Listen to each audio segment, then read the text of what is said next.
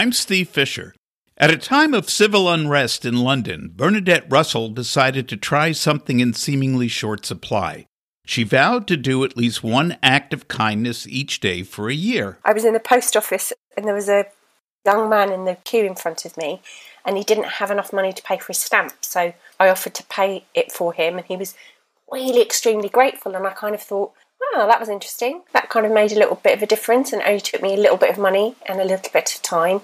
So I decided from that day onwards to see if I did do an act of kindness for a stranger every single day for a year, if it could change the world or kind of change my world. Bernadette is here to talk about that year and how it affected her going forward on Life Slices. Welcome, Bernadette Russell, to Life Slices. Kindly paint a picture of who Bernadette Russell is. I live in Deptford in southeast London in British Isles, and I am a theatre maker and a writer. So I mostly sort of work in live performance and in writing, all kinds of writing, fiction, non-fiction and playwriting. I'm an auntie. I've got a dog. I live with my partner in a nice little place right next to the river in London. Lovely. Now, what sparked your idea of doing an act of kindness every day for a year? Well, I was back in 2011, which feels like the olden days now, doesn't it? So much has happened.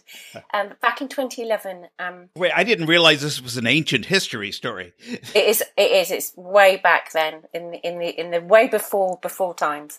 So, yeah, 10 years ago, or more than 10 years ago now, I was at the Edinburgh Festival and I just opened a play that I'd written, and riots broke out in London, and the riots were sparked by the death of a young man called Mark Duggan, a young black man who died at the hands of police, and there was a protest that followed his death, and it turned into a riot, and the riot spread all over London, and they were and Manchester and Bristol and Birmingham, so all over the UK, and there were, London was basically on fire. There were more fires in London during those riots than there had been since the Blitz, and there was a horrible reaction to the riots. No attempt at understanding why they'd happened, but just this very racist, anti-poor, anti-young people response to it. And it was really depressing.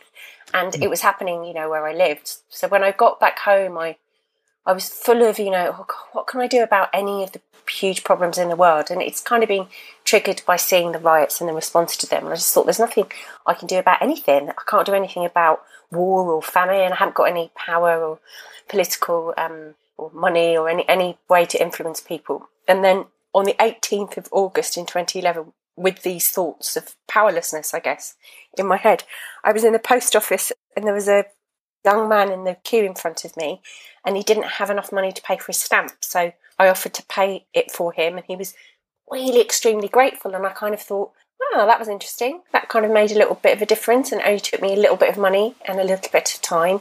So I decided from that day onwards to see if I did do an act of kindness for a stranger every single day for a year, if it could change the world or kind of change my world. So it was very impulsive, Steve. It was tell. It's just after this sort of chance encounter, and that's how I started. Now, people have asked me when I mentioned your story to a couple of people, they go, well, what kind of person was she before this? Was she an absolute rotter? Decide I'm going to be kind every day. No, I think it's just I guess it's a question of deciding to focus on something, isn't it? Because I think it's an interesting question, actually, that comment that I'm actually going to take seriously, because I think what you notice when you start focusing on kindness is how often you are normally kind, and how many acts of kindness constitute a normal day, and that actually the main lesson from it is not that it's rare or unusual, but that it's common, and actually it's unreported, or rather underreported. And so I guess the biggest takeaway for me was learning that it's kindness that makes the world go round, not the other stuff. And that when you sort of choose to see the world through a particular focus, then you notice it more. So, yeah. How did you decide what each act of kindness was going to be? Did you stay up at night going, what can I do tomorrow that will be kind? Or did you just kind of ad lib and whatever came your way? Yeah, that's a great question. It was a bit of both, Steve, to be honest with you. So generally speaking, I try to be open in the day to opportunities that might arise. For example, somebody might need help with a suitcase or getting something off a high shelf in a shop or something like that. But I also prepared things so that I was kind of ready. So I did things like I made a lot of homemade cards to give out to people. I bought flowers and plants to give to strangers, or I'd get like boxes of chocolate and stuff to give to strangers. So generally speaking, I tried to, in the day that I was in, see where there was the opportunity and really notice and take the opportunity, or I do the thing I prepared. So yeah, it was a good question. It was a little bit of both. I know people tend to be suspicious of strangers, insinuating themselves into their lives. To what degree did people question your actions? Yes, you're absolutely right. I think people can be suspicious, but what was really useful, Steve, just using the expression, I'm trying to do a good deed every day, because I think people know what that is. Like a lot of people learned about that at school, or they remember that from childhood. So I'd kind of approach people and I'd say, I wondered if you help me out. I'm trying to do a good deed every day. And then I'd give them whatever I prepared, the present I had for them or whatever I was going to do for them.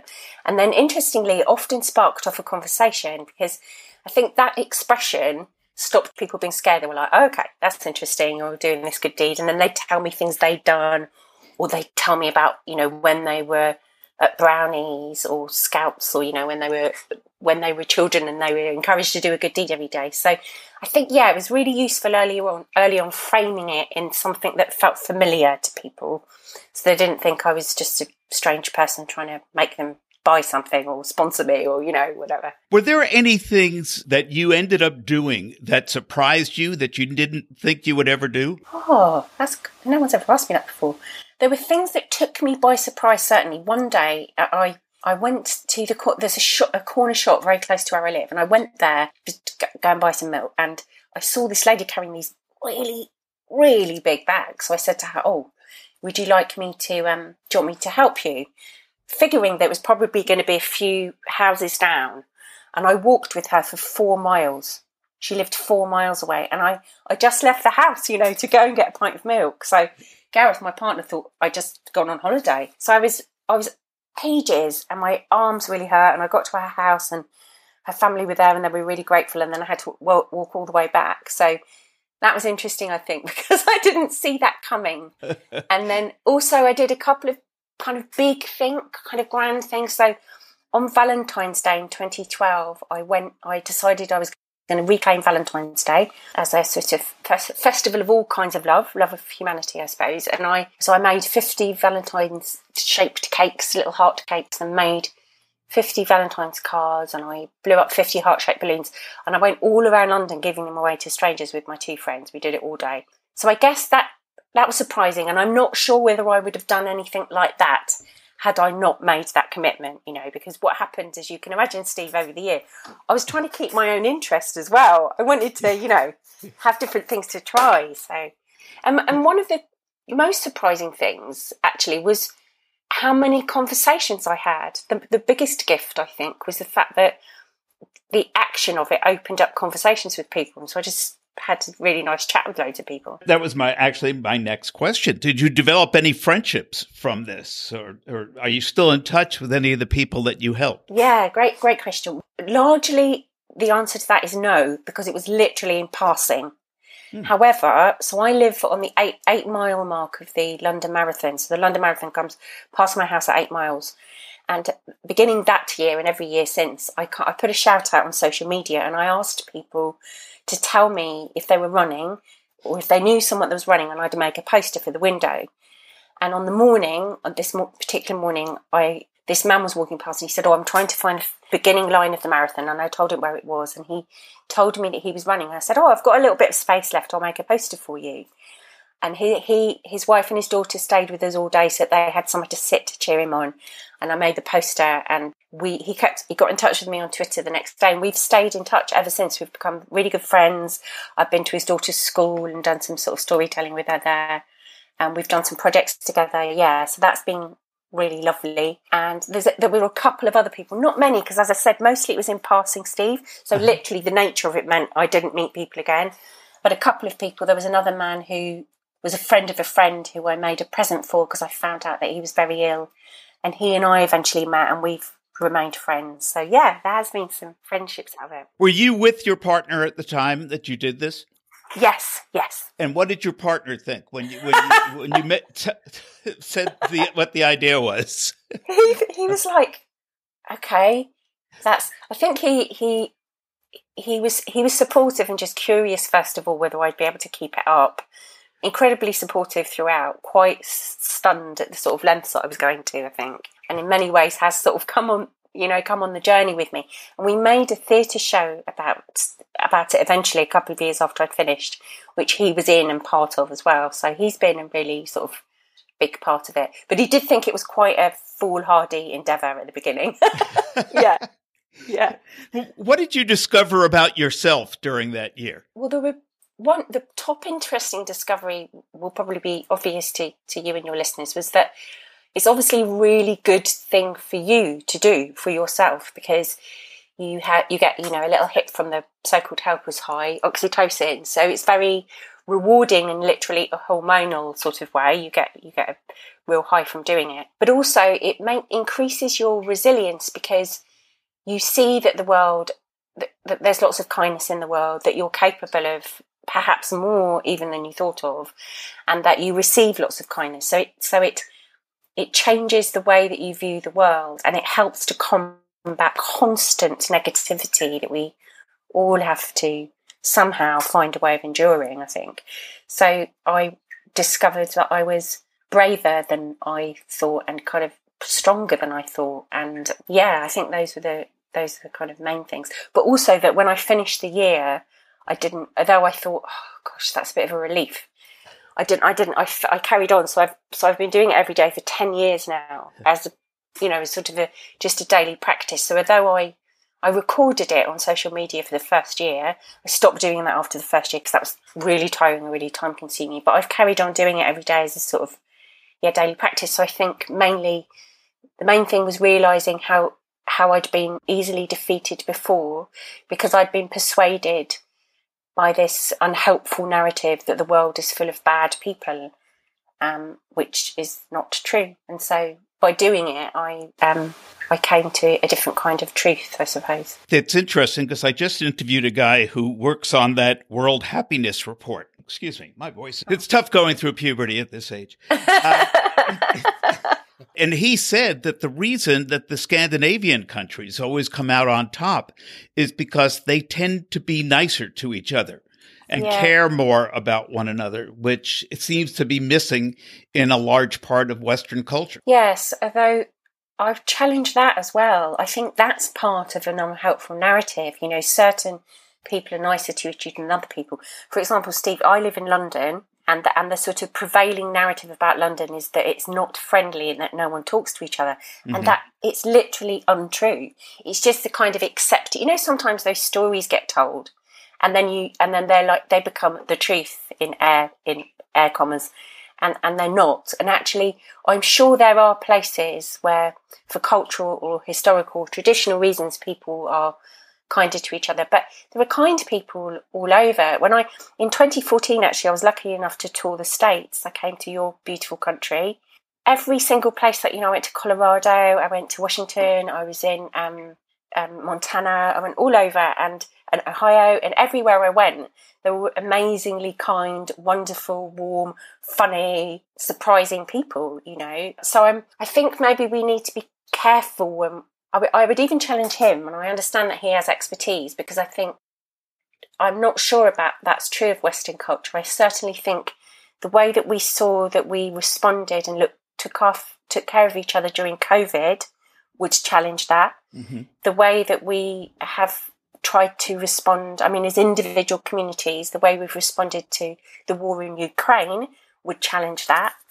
The way we try to, the way we try to look after each other. And we're not perfect, of course.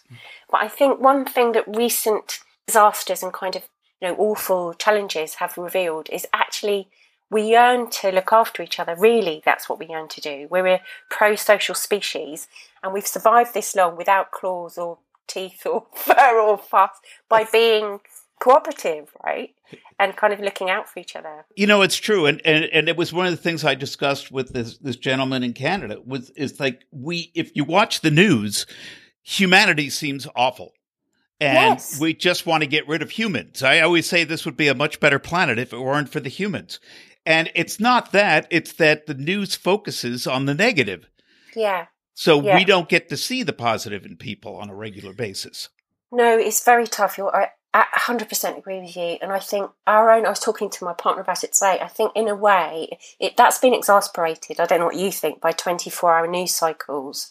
Because you can get into you see a negative headline once. The way news is presented now, you see that 18 times and you just start doom scrolling.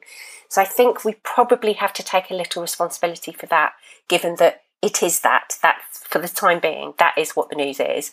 It's negative, biased, and it's 24 hours. And just, I advise everybody, just choose your limitations on it, like 20 minutes in the morning, know what you need to know, and then also seek positive news, which is it's out there. It's a really useful way of taking care of yourself, of being kind to yourself, of reminding yourself that at every single moment in every part of the world, there are people doing extraordinary things, solving problems, looking after each other, being incredibly inventive, being funny.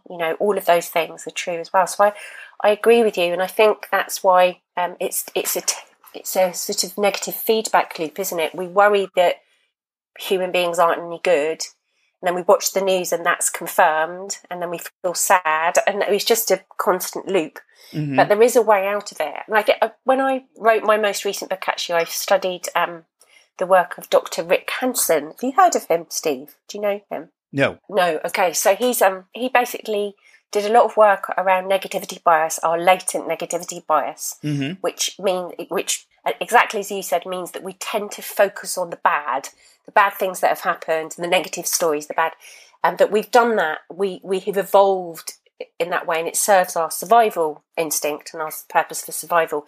But the good news is you can train your brain to have a positivity bias, which is more like the one you might have had as a child, because children are much better at being positive, as we know. So they generally, so you just focus when something good happens, or you hear a good story, or you see someone being kind or nice, just let yourself enjoy it. It's simple as that. Just let yourself kind of be in that moment for a while, and then it's got more chance of storing in your memory, and you'll have a sort of library of positive things to draw on. But I feel really very compassionately towards everyone, because I think we're combating such a bad news cycle at the moment that, of course, we think. But my proposition that the world is full of kindness is based on experience. It's not a dream or a utopian vision of how I'd like the world to be. Mm-hmm.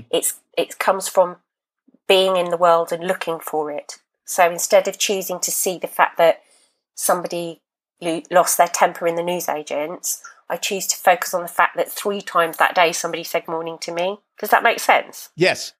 Yeah. There is again, I'm going back to this podcast I just did with the guy from the World Happiness Report. And he said, if somebody gives you the finger while you're driving and you respond angrily, it's just going to propagate the whole thing, as opposed to just cutting it off. I'd love to now, if somebody gets mad at me on the freeway, is just wave and smile and say, I'm sorry. They don't know how to deal with that. That's wonderful. I think that's really powerful what you're doing, because actually I feel really confident that one of those people that you wave and smile at probably thinks a bit like, oh no, why did I do that? I shouldn't have done that. That man looks so nice. Look at him smiling. So I think it's really powerful. It does take energy, and it takes strength, and and so not every day you might not feel able to do that. Some days you must feel like doing it back to them, whatever they've done. But I think it's a really beautiful thing to attempt to do, and also to not take it personally, because often when people are grumpy or mean, it's because they're unhappy, isn't it? Now, you said that you documented what you did on social media. How else did you document it? Because I know, leading to a shameless plug here, I know you've got a book out about it. I have, although I didn't. So I did sort of keep it sort of updated on social media. Although at the time I didn't have like loads of followers on social media. It was an easy way of me to diarise it. Actually, Steve, it was just a really simple. I'll do that every day, and I took photos every day as well because I know you're a photographer, aren't you? Yes. Yeah. So there are some photographers who would claim the contrary, but I try. I bet you're wonderful. So basically, photos were a really big part of it. So I always say to people, "Do you mind if I take your photo, or I take a photo of something?" So I had this kind of picture and word diary of it, and then I made a theatre show of it. And I'm hoping to write a book, which is literally the diary of the year. But I've never written that book yet. I haven't written that book yet. I wrote a book during lockdown called How to Be Hopeful, which I think is the one you're kindly referring to, which is about hope. But and it does refer to that experience in that year.